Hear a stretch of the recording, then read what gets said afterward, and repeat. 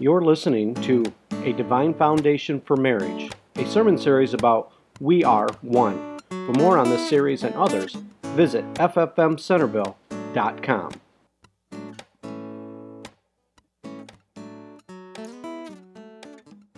Genesis chapter 2.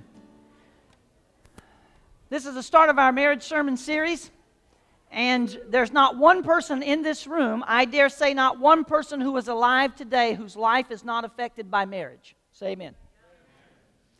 Everybody's life is affected by marriage. Whether it's been affected good, whether it's been affected bad, whether it's been absent or it's been there or not, everybody's life is affected by it. And so it's important, I think, for the church to take time out and address the issue periodically, if not as often as possible. And I always love this time of year when we get the chance to do this. And so here we go. Genesis chapter 2, verse 18, the divine foundation for marriage. The Lord God said, "It is not good that a man should be alone. I'll make him a helper fit for him." Now out of the ground of the Lord God had formed the beasts of the field, every bird of the heavens, and brought them to man to see what he would call them. Interesting. God makes them, Adam gets to name them. Whatever man called every living creature, that was its name. The man gave names to all the livestock, to the birds of the heavens, to the beasts of the field. But for Adam there was not found a helper fit for him. So the Lord God caused a deep sleep to fall upon the man, and he slept and took one of the ribs and closed up its place with flesh, and the rib that the Lord had taken from the man he made into a woman and brought her to the man. Then the man said, "This is at last bone of my bones and flesh of my flesh. She shall be called woman, because she was taken out of man. Therefore a man shall leave his father and his mother and hold fast to his wife, and they shall become one flesh. And the man and his wife were both naked and were not ashamed." So Father, bless the reading of the word. God, help us to hear it and receive it. And bless these weeks that come, God, as we talk about this most important issue, marriage. Now, maybe this is the first time you've been at FFM. Maybe you haven't been here a lot. Maybe you've started coming recently and you've never been a part of one of our marriage sermon series. I don't apologize for telling the truth. Yeah. Amen? I don't apologize for telling the truth about marriage. And here's the issue.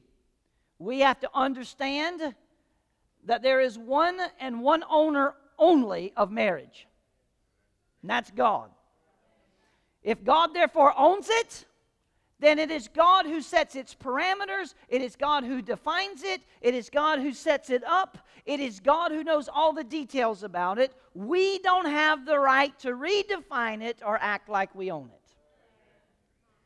So, marriage is a divine idea.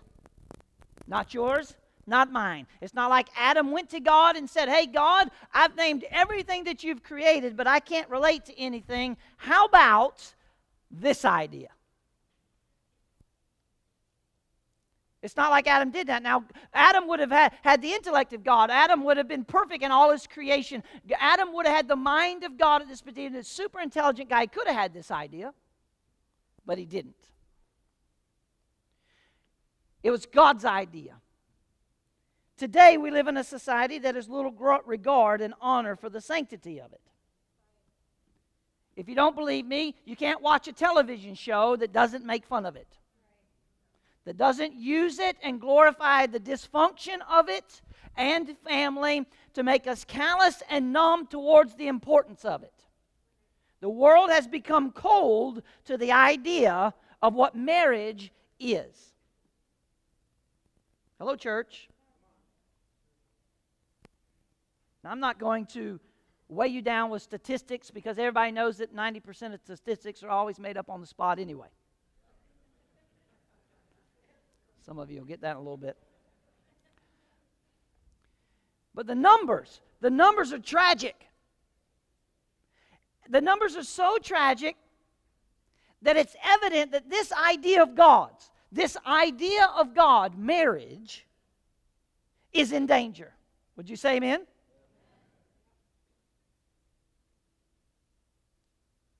And if we're going to save it, if we're going to understand and live in it in God's way, then we've got to pattern it after His instructions, or else catastrophe is coming. And let's just face it, everybody's life is affected by marriage. Whether you agree with marriage or you don't agree with marriage, whether you've been married or hadn't been married, whether you have a great marriage or you have a bad marriage, it doesn't make a difference. Everybody's life is affected by marriage.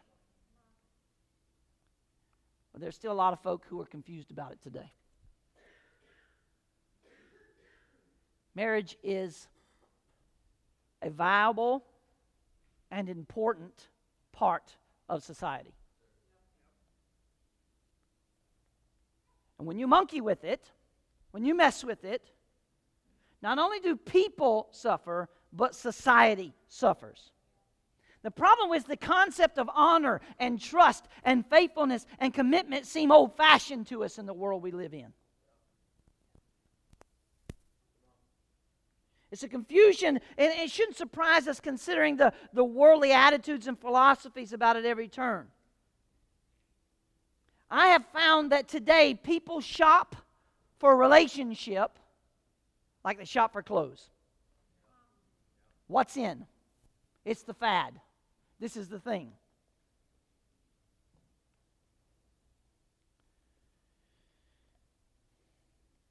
Marriage is still the best idea. You know why? Because it's God's idea. He created it. He designed it. He established it. And we see that it's so important at its foundational precepts that God includes it in the created story. And the story, God could have put it somewhere else in the Bible, but He didn't. It's so important, it's so foundational to what God was doing on the earth that He included it in the creation process story. He said, Adam names all the creatures. That's amazing. That's amazing. How would you like to be in charge of that? I mean, how would you like to be the one who looked at a platypus and came up with its name? Yeah, it's not a beaver. It's not a duck. Come on. It's a mammal, but it lays an egg. Okay. Well, what are we doing here with this critter? God, did you have a hiccup here? Lord, I got a problem. Did you sneeze over this critter? I mean, just think about some of the creatures that He would have to name. I mean, like a giraffe. Did he get stuck part way, God? I don't know. Did he get... What happened? In that part of the story, God says, but Adam was alone. He couldn't relate to anything in created process. He couldn't relate to anything that was created other than God Himself, but God wasn't created. He always has been. And so Adam had a relationship with God, but it wasn't about that. God said, Adam can't relate to anything in the created world that I've put him in. So important. So God established it as the first and most foundational, fundamental building block of any society. Find a society who is doing away with marriage, damaging marriage, or trying to redefine marriage. You will find a society that is crumbling. Both spiritually, physically, financially, emotionally. Look at a society that has challenged God's foundational process of marriage. You will find it struggling.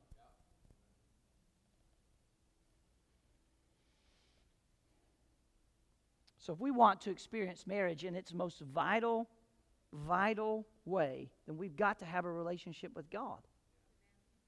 We've got to know that marriage is a divine idea. It's God's idea. Not only that, it is divine in its origin. You've got to grab a hold of this, okay? According to the Scripture, marriage is ordained by God as an intimate, permanent partnership between man and woman in which the two become one in the whole of life. Now, many years my wife and I have been doing marriage counseling, and I am always baffled at how separate husband and wives live. It just blows my mind, the concept of his and hers inside of marriage. This is my money, this is her money. She gets to spend her money the way she wants. I get to spend my money the way I want. Right? I'm just baffled by this. Even the way we set budgets up. She pays the light bill, I pay the mortgage. What? Okay, tick her off and you're going to be sleeping in the dark.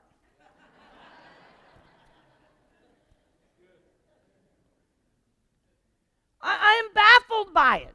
It's at the structure of saying we're not one, and maybe it works for you, but I'm going to challenge it. It's not a biblical idea. Everything that comes into my household is for my household. What's mine is hers, and what's hers is hers.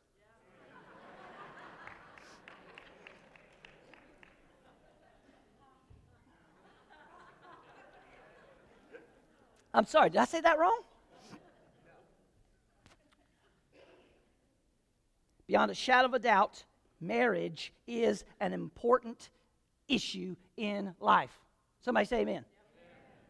Just if it doesn't reckon, just look at the way the enemy, the world, and everybody attacks it. What's so bad about two people falling in love and living their life together for the rest of their days, honoring God in their joining? What is so evil about it? But isn't that the thing we struggle with the most? If you don't believe it's important, just do a Google search. Just do it on marriage. Just do it. How about this? I did one on Amazon real quickly. 20,000 books came up covering marital problems and improving communication. Just by saying marriage on Amazon. 20,000, and I hadn't even read one yet.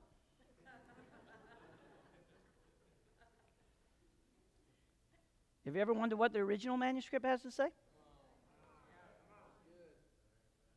Quick reference, just a quick reference of this book. Over 500 Old and New Testament scriptures deal with marriage. Either marriage, husband, wife, married, that kind of thing. Over 500. So get ready, I'm going to cover them all here in the next few minutes. No. In Genesis, we see the first marriage. Let me just tell you something. If we see it in Genesis, that means God wants it to be strong. God wants it to be strong. He wants it to last long. Jesus said in Matthew chapter 19, verse 6, he says, "What therefore God has joined together, let no man separate." Why? Why would Jesus say that?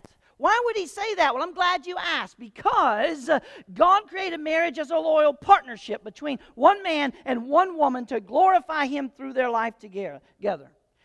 Why? Because marriage is the firmest foundation for building family and society.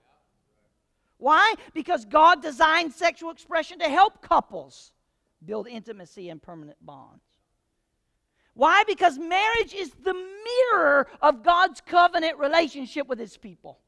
Why would Jesus say this? Because marriage is created. It is created out of divine order and based on a covenant relationship, not a contract. Contract marriage says, I will give you this if you give me that. But the moment you don't give me that, I don't give you this. That's contract. That's not covenant. And too much of marriage turns into contract. I'll change if she changes. I'll change if he changes. Ain't nobody changing. Somebody's got to be first. And I'll just put it to you this way, guys, that's you. Well, if we're going to lead. If we're going to lead, you don't lead from the back. My wife didn't change until I did. Thank God she changed.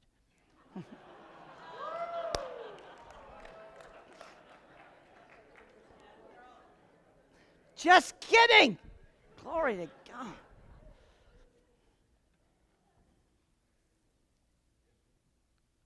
Things ain't going to get different. I'll give her this, she'll give me that. She don't get this unless I get that. He don't get this That's a sin. That is a sinful way to be married. Contract is a sinful way to be married. The Bible condemns it. And that's why nobody's happy. We've got to do away with that. We've got to focus on covenant. Let me just put this up here for you, and I want you to understand this, okay? Focus of marriage should not be whether our spouse meets all our conditions perfectly to provide an easy relationship to enjoy. No, no, no. Rather, we should focus on the opportunities God gives us in marriage to build our own character. I'm not going to apologize to you this morning. Being married is a character builder. How many would say I failed?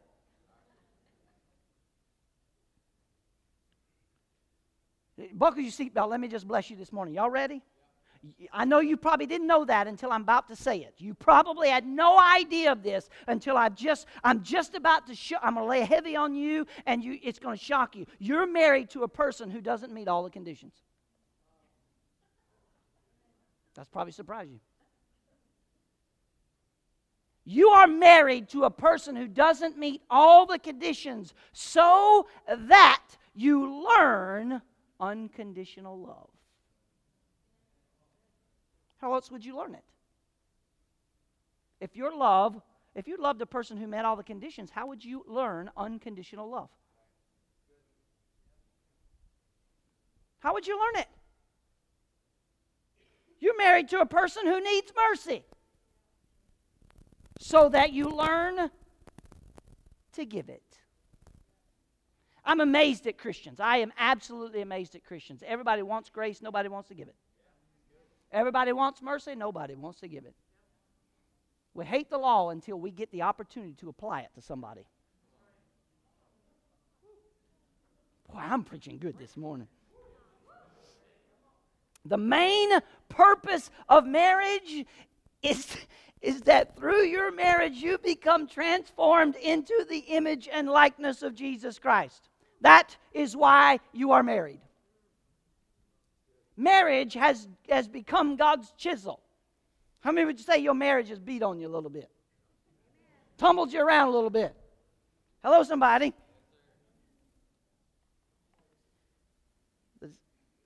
This divine, it's in Ephesians. Check this out. Check this out in Ephesians. Are you ready? Ephesians chapter 5, verse 31, it says this. For this cause, for what cause? There's a cause.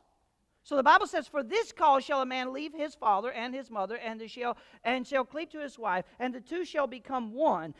This is a mystery. But I speak concerning Christ and the church. Nevertheless, let each individual among you love his own wife as himself, and let the wife see to it that she respects her husband.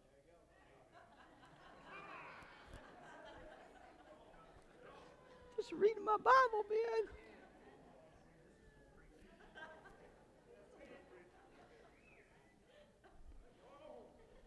God just told us how marriage should look. He just told us what marriage was for, and He just told us how to glorify Him in it. He says this is what marriage should look like. Husband and wife, leave everybody else and cleave to one another. Bingo. He says why? Because that's how Christ is glorified. And this is how you do it. Husbands, love your wife like you love your own body. Listen, I love my body. I don't know about y'all. My body's hungry, I feed it. My body's cold, I warm it. When my body aches, I'm finding a way to get rid of the pain. That's the way I'm supposed to love my wife. Hello, somebody. It is so good. And see, guys, I'll put it to you. When you love your wife that way, you won't have any issue with respect. I had this guy come in my office. I had this guy literally walk in my office. He walked in my office, opened up the door. He said, you need to tell my wife she needs to submit to me.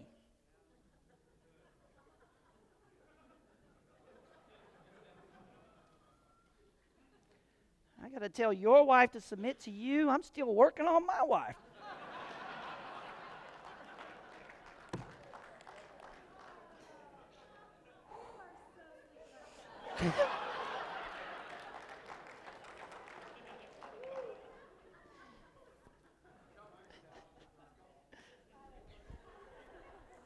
This guy said, what is going on? He said, she's making me sleep on the couch. I said, why are you sleeping on the couch? Oh, we got in an argument and I called her a name. I said, you called her a name? What did you call her? So he told me. And that's a name he wouldn't call a woman standing on the street corner. I said, I think you're lucky sleeping on the couch because right now I just want to punch you in the mouth. And then I want to hear you say that name with a fat lip. Get out of my office. That's what I told him. Get out of my office. I don't have time for this. This is nonsense. Husbands, you're not having any problems with your wife when you love her as much as you love you. Paul says there's responsibilities in marriage. He goes all the way back to Adam. He said this is the way it was from the beginning. So you can't redefine it. It's all right. I got to move on here. All right, marriage is it's divine in purpose. Now, Genesis 2, Matthew 19, and Ephesians chapter 5, they all say the same thing. Therefore, anytime you see the Bible say therefore, it's there for a reason. Therefore, shall a man leave his father and his mother and shall cleave to his wife, and they shall be one flesh. Marriage is a divine institution for companionship and intimacy. You got to leave everybody else. I said you got to leave everybody else. It's a sacred, lifelong union between one man and one. I heard this morning, I was putting my down, listening to a sports center before I come to church. It's all right. I already prayed. This owner of an NBA team, his wife is suing his girlfriend for gifts he bought his girlfriend out of money that his wife is calling common property. What an idiot!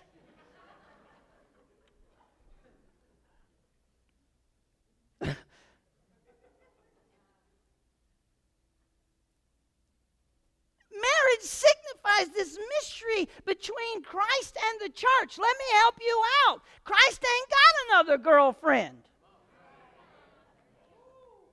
Jesus ain't got something on the side. Jesus ain't spending any of heaven's resources on anything else but you. Glory to God.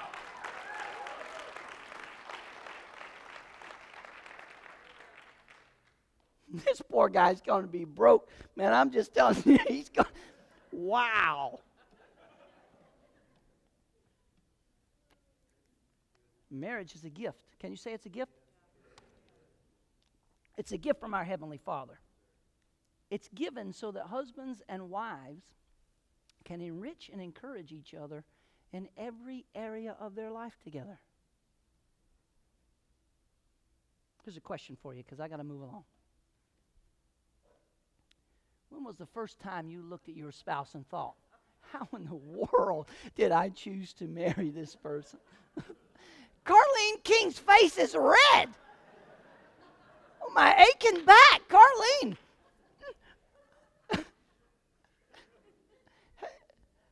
This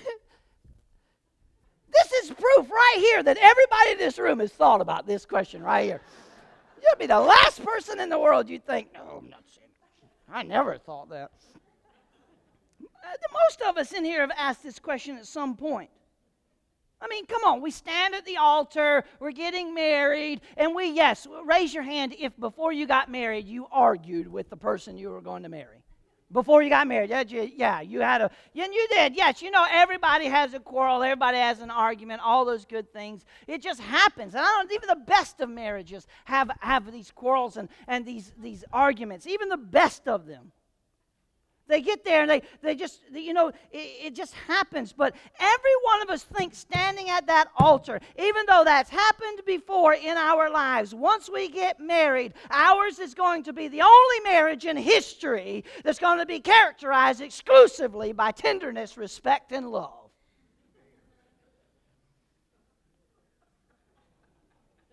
Somebody poured you a glass of Kool-Aid and you drank every bit of it. It don't take long to discover that this seemingly perfect person didn't escape the stain of sin. And we begin to wonder, what in the world have I done? I've met all kinds of marriages, and I've seen them, some of them that are just half hanging on because of children. They're just barely surviving. They're staying to marriage because of kids or because of finances or for the fear of being loneliness. Some, they're not consistently happy. Some can be on and off happy and maybe out of a fortunate combination of circumstances, they're together and things look all right. Most of the marriages that are remaining, though, I think are not about happiness or unhappiness, but just about accommodations or adjustments, compromise. I mean, we're just married. Conflict in marriage is inevitable because you married a broken person. And a broken person married a broken person. You. When conflict arises, though, we've got to remind ourselves for a moment, we've got to realize we're not one. We're not one. It's at this moment that we're not one. A little while back, just standing in the kitchen. It's been like 3 weeks. Mine and my wife's schedule had just been so full. We hadn't spent any time together. Fridays had to be canceled because of this, that, and the other, and we just gone. And so all of a sudden we just came together in the kitchen and boom! You ever had one of those boom moments? Like a volcano went off, lava's all over everything. I don't know what happened, and it spooked us so much because that doesn't happen anymore. It used to happen a lot. It spooked us so much that we both just kind of backed up and identically, almost at the same time, looked at one another and said, what just happened? It just happened. Because at that moment, there was a realization, we aren't one right here. We've each got agendas, and that's why this happened. I don't even remember what it was about. That's how important it was. Because it didn't matter. Because, see, in my mind, nothing trumps the idea of being one with my wife. Whatever it is, it's not that important. I'm just going to tell you. It's like, it's like Kool-Aid or oxygen. People say, man, I'm dying. I'm just going to die if I don't get a drink of Kool-Aid. No, you ain't. Right? But if somebody's holding your head underneath the water in the pool and you say, I'm going to die if I don't get a breath of air, you're going to die. You need to ask yourself when you're arguing, is this Kool-Aid or oxygen? You'll probably get over it. I don't have time for Kool-Aid arguments anymore. It just don't make any difference. I can't be outside of my relationship with my wife over Kool-Aid. I can't do it. Conflict is inevitable. We've got to understand. We've got one purpose. Let me help you out, church. You've got one purpose. We've got one goal. We have one life together. We are one. That's it. Whatever threatens that has got to go. Let me give you some vital keys real quickly. Here's some vital keys. I'm just going to run through them real quick. I'll throw them all four up there. First is communication. Do you understand how many people come into my office and say, we just can't talk? We can't communicate. No, you are communicating. You just ain't doing it right. Right? We can't good communication. Let me help you out with your communication. It requires a pure heart. It requires a clear conscience, goodwill and discipline, and practice and determination. Listen to me, church. A pure heart, when I'm communicating, especially in conflict, why would I want anything less than the best for Lisa? Hello? most of the time, the argument's about trying to cover up something stupid you did anyway. Just say, I'm sorry. I was a bonehead. Second is respect. That's so good. Love comes and goes, but respect endures. You can say amen to that. And it's going to come up once, sooner or later in your marriage. I got these 3 D's we work on: dishonor, devalue, and disrespect. Those are not allowed in marriage. Grow up. You cannot dishonor, you cannot devalue, and you cannot disrespect each other in marriage. If you do, the 4th D is coming. It's called divorce. When I'm angry, my wife's name is Lisa.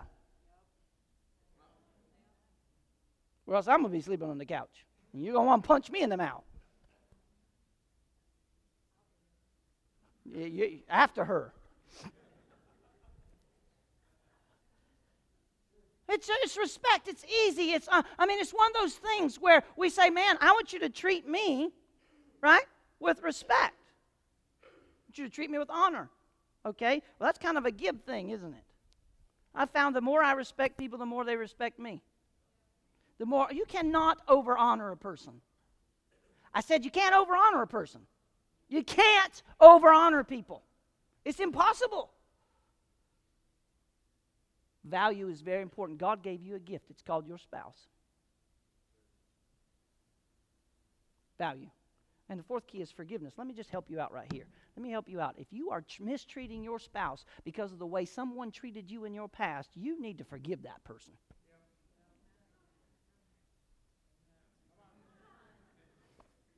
Why in the world would you drag around a dead weight like that? Why? Why? And then use the excuse, oh, the reason I treat them this way is because some... Really? That's an excuse. It's not a reason. That's saying, I don't want to deal with something, and so this person gets to suffer because of it. Forgive folk, okay? Can I say forgive people? Forgive people. Marriage is a divine in its formation, okay? Now, I got to go through this quick here. Marriage divine in its formation, okay? God sculpts Adam. He sculpts him out of dust, and he forms him in his own image, and he breathes the breath of life into Adam. He becomes a living being. He's just like that, and so he sculpts him, and he's got this great, great, great creation molded by the master maker, and he's flawless in his features, and I'm just seeing he was perfect in his intellect and his emotion. He possessed a brilliant mind, undiminished by sin, faultless and tender and totally unselfish. That's who he was. He was in perfect harmony with God. Well, let's consider Eve. God, she's such an amazing creature. Think about this. God looks at Adam and says, in all of his perfectness, he's got nothing to relate to in all of creation. And so God puts him to sleep, a deep sleep, takes a bone from his side, covers the hole back up with flesh, forms Eve from this bone. Now think about this. He didn't ask Adam's permission. He didn't instruct Adam what he was going to do. He didn't tell Adam how he was going to do it. Adam's only job was to name everything God brought to him. And so there she is. God brings, it wouldn't have been an unusual circumstance for Adam. God said, hey, I got this creation. Adam would have been used to that. Okay, my job's to name it. I'm going to look at it. What does it look like? In awe and majesty and inspiration, he would have looked at this woman and what God was doing. He called her woman, which means female man. Rough translation. Okay? And instantly, think about this, he recognizes the similarity to himself. He had no knowledge of how she was created, yet he looked right at her and said, that's bone of my bone. She's created like nothing else in all of creation. Amazing who she is. That's bone of my bone. He didn't feel himself and say, something's missing here. Give it back.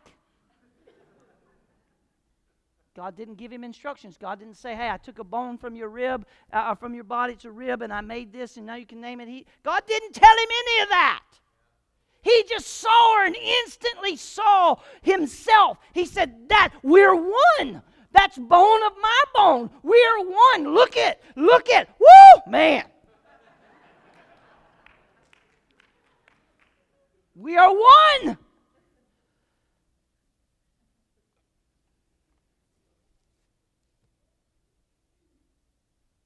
And side by side, they lived in perfect harmony. So good. And the Bible says that man and woman were both naked, and they weren't ashamed. So blessed. This relationship was perfect in its purity and in its innocence. There's no sin in them. There's no strife between them. They were at peace with God. They were at peace with each other. They were at peace with creation. This was truly the perfect marriage. It's in paradise, but something happened.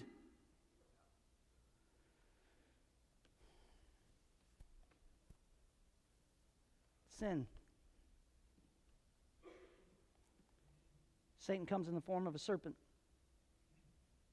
And he speaks to Eve. Adam's not someplace else. Adam's standing right there. You got to read your Bible. He's standing right there. Speaks to Eve and says, hey, this is good. You should have some. Long story short, you know the story. I don't have time to preach the Bible, the whole thing to you today, but I'm just on number 100 scripture. I got 400 more to go. She partakes of it. She says it's good. She hands it to Adam. Now, without saying a word, and without hesitating, he partakes of it. All of these things happen. Sometimes, Satan uses even good things to lure us from God's will.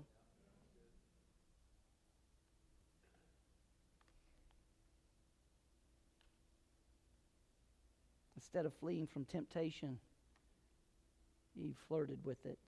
I'm not beating her up. I don't do that because Adam was responsible. And we've had this great discussion, and this Tuesday night is discipleship dinner, and guys, that's just for guys, in case you forgot, not the ladies. Ladies, encourage your guy to be here because I need to speak to him, and some of the things I may say to him, I don't want to say in front of you because I don't want to dishonor your husband in front of you. I want to challenge him so that he goes and be a better man with you, okay? So get over it. Here we go. These guys have spent 7 months now. It's been amazing. They committed to the process. It's amazing. But anyway, so he's leading. Adam is leading. It's his issue. And we've had this great discussion about why the tree was even in the garden. I mean, if God's a good God, why would he do that? Right? Let me tell you why the tree was there. This is my commentary. I'm writing it. That tree was put in the garden as a sign of man's submission to God.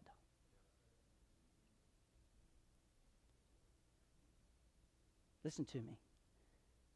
See, in a time of temptation, you've got to realize that temptation's not about the thing you're tempted to do. It's always about your submission to God.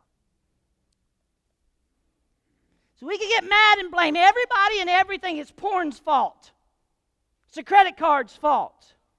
It's I don't get paid enough fault. It's my boss man's fault. It's my wife's fault. It's my husband's fault. It's all these issues of why I'm tempted. No, temptation is never about the thing you are tempted with. It is always about your submission to God. And my question is, in all of the trees, of all of the fruit that Adam and Eve could have ate from, how did they find themselves there?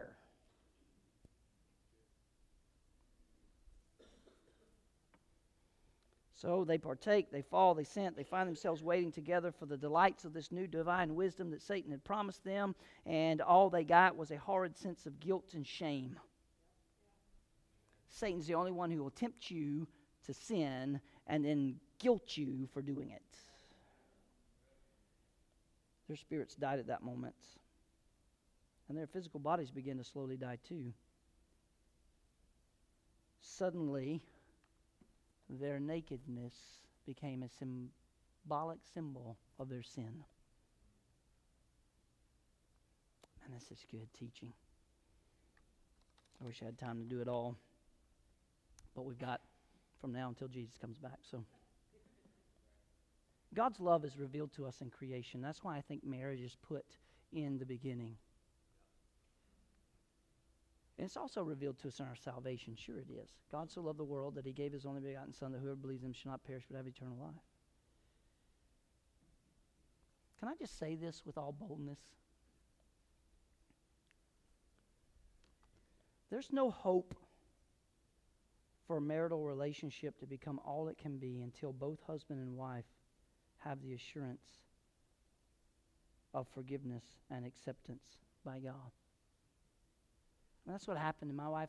I've told you this, 6 months into our marriage, over 22 years ago now, she was leaving, and some short weeks after that, I got saved, she gets saved, and we realized the salvation experience, and God puts us on a path.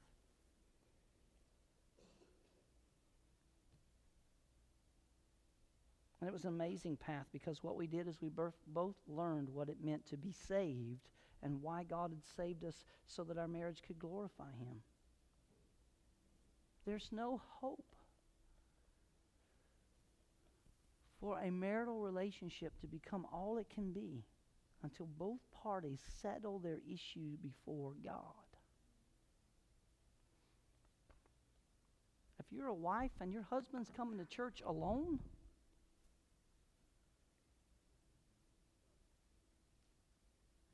this is not good. There's not. If you're a husband and your wife is coming to church alone, you can't blame each other then for the lack of hope that's in the marriage. This is what's happening. My wife and I did this together. That's what we're asking you to do. See, now quickly here, and I'm gonna close with this. Marriage is divine and it's discipline. I want you to understand this. I'm just going to share this. Discipline is one of the main core. It's the main core of a healthy marriage. It is the main core. I understood this. I'm sitting in McDonald's in Chipley, Florida, across the table from my pastor. He's there every morning drinking coffee. I go there, and I didn't drink coffee, but Coke or sweet tea or whatever they had. And I was sitting there, I can remember on Tuesday mornings, and my wife was working in the McDonald's. I was off on Tuesdays, and she's working behind the counter, and Rick and I are around the corner, man, and I'm like, hey, got to fix this marriage, man. What is going on? And Rick says this to me. I've never forgot. He said, discipline's the main core of a healthy marriage, Don.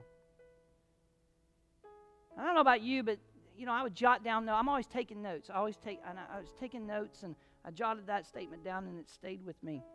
He said, trust and truthfulness should be at its highest order inside of your marriage. He said, you've got to understand that takes time. You need to be honest with Lisa about your feelings. You need to be honest with Lisa about the things you're thinking about. You need to be honest with Lisa about the things you're doing.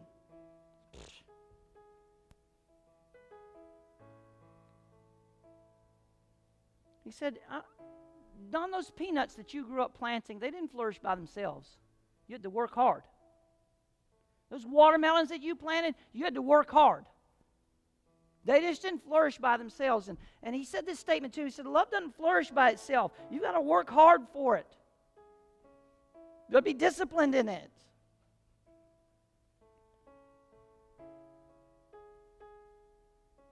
He said, Don, the greatest ongoing challenge in your life from now until Jesus comes back is to kind of keep your priorities biblical. All I wanted to do was not have an argument this afternoon. Right? All I wanted to do is figure out how to make her happy. All I wanted to do was figure out what was going on. I didn't want to talk about from now to eternity. Good grief, man. He he said that to me, and I mean, there's been things he said to me in life that they just burned into my brain. I've never forgotten them, and that's good marriages are the product of careful cultivation. Come on, somebody. The greatest ongoing challenge in life is to keep one's priority in a biblical order. Cultivate your marriage. It's worth it. I said it's worth it. Do you hear me? We set the stage now for the next few weeks. And I want you to grab this. I'm just going to throw all of these up here. Oops. Let me go back. Can I go back to that slide? Stand with me. Put them all up there, Beth. Thank you.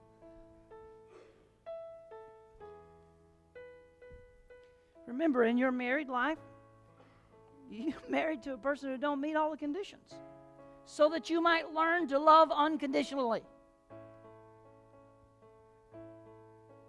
Remember, you're married to a person who needs mercy, so that you might learn to give it. You're married to a person who does not deserve, so that you learn to pour out your life lavishly on that person who doesn't respond appropriately. And when you do this, you become like the God you worship. That is so powerful to set this up. Next week I want to talk about the helpmeet, not the helpmate. Guys, your wife's not a breed cow. Mom never calls her a helpmate. I'm going to talk about the helpmeet. After that, I want to talk about how I think that cake and biscuits equal cookies.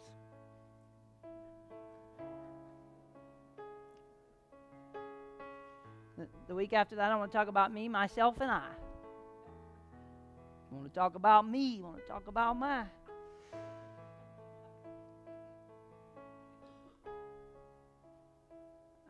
I just want to lay some things before you this stretch that we have this year for marriage. And please be here. Now, we won't get to go consecutive because I've got some responsibilities that David has asked me to take care of in Vancouver and a couple of places. But be here, right? Be here, because these are going to be so important to who we are and what God is doing again. And I didn't decorate the stage up this year, all those things, because, I mean, they look pretty to look at, but really I just want to give you some meat to chew on. You know what I'm saying? Hope you'll take this. My notes are available online.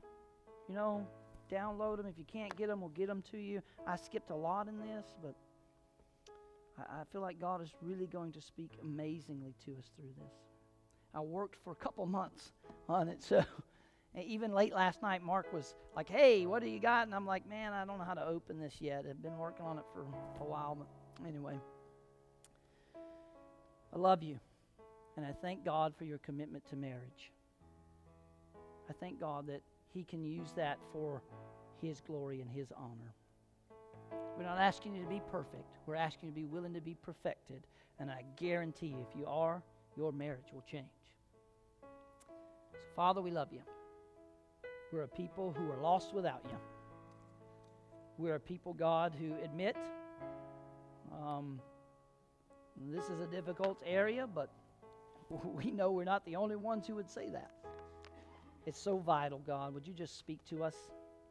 Would you use this for your glory and honor? Would you heal, deliver, and set us free so that our marriages could glorify you?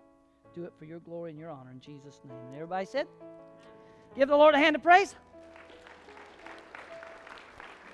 Turn around and tell somebody you love them.